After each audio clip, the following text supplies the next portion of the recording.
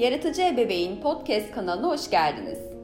Ebeveyn beyni ile çocuk beynini birbirine yaklaştırmaya amaçladığımız bu programda okumayı değil ama dinlemeyi sevenler için web sitemizdeki yazıları seslendirdik. Keyifli dinlemeler.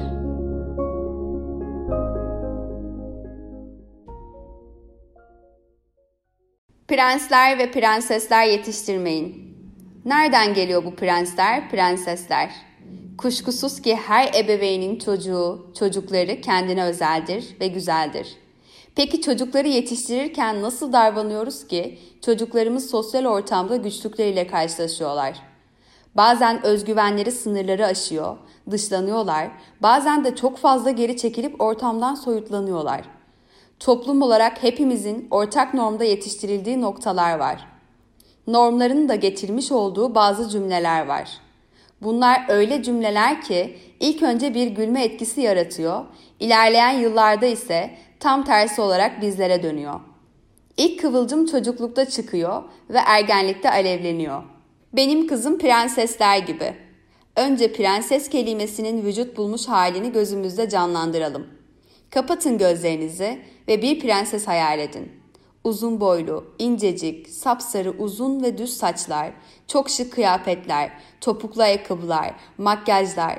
Açın gözlerinizi ve kızınıza bakın, yukarıdaki kriterlerden kaçına uyuyor? Prensesler gibi derken tabii ki siz dış görünüşten bahsetmiyorsunuz. Ama çocuğunuz bunu anlatmak istediğiniz gibi anlamayabilir. Güzellik algısı çocukta farklı şekillenmeye başlar. Sadece zayıf insanlar güzeldir ya da uzun boylu insanlar daha güzeldir gibi düşünceler oluşabilir. Beden algısı. Beden algısı nedir? Öncelikle bunun üzerine konuşalım. Beden algısı bireyin hem kendi vücudunu nasıl gördüğü hem de çevresindekilerin nasıl gördüğü ile ilişkili bir kavramdır. Bu algı bazen olumlu olurken bazen de olumsuz olabiliyor ve bu durumu etkileyen pek çok faktör vardır. Bebeklik dönemiyle başlayan beslenme alışkanlıkları, anne ve baba tutumu, arkadaş tutumu ve medya gibi birçok kanal işin içindedir. Bizim burada bahsetmek istediğimiz kısım dilimize yerleşmiş olan, iyi niyetli olarak söylenen fakat çocuktaki etkisinin tam tersi olduğu durumlardır. Yakışıklı oğlum, aslan oğlum, prenses kızım. Medya etkisi. Küçük yaşlardan itibaren çocuklar çizgi filmler ile büyüyor, daha sonrasında ise çocuklarımız diziler ve baş kahramanları ile bir yolculuğa çıkıyorlar. Siz hiç çirkin prenses ya da kasları olmayan bir prens gördünüz mü? Sizler çocukları çizgi film izlerken eğlendiğini ve hayal dünyalarının geliştiğini düşünürken onlar çok farklı dünyalara yolculuklar yapıyorlar. Çocukluk döneminde çok fazla kendini belli etmeyen bu durum ergenlik dönemiyle gün yüzüne çıkabiliyor.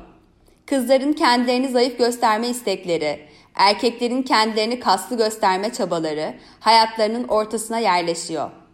Medya bizlere ve çocuklara sürekli bakımlı olmamızı, güzel görünmemizi, zayıf olmamızı, hokka gibi bir burnumuzun olmasını söylüyor. Ebeveynler de söylemleriyle bu düşünceleri destekliyorlar. Bazen isteyerek, bazen de istemeyerek. Anne ve babaya düşen görevler. Olumlu bir beden algısı gelişimi için öncelikle bebeklik döneminden itibaren çocuklarınıza sağlıklı beslenme alışkanlığı kazandırınız. Çocuğun kendisiyle ilgili gerçekçi değerlendirmeler yapabilmesine yardımcı olun. Söylemlerinde çocuklarınızı dış görünüşleriyle değil, yetenekleriyle övünüz. Kendi bedeniniz ile barışınız. Aksi durumda çocuğun sağlıklı beden algısı geliştirmesi pek mümkün değildir.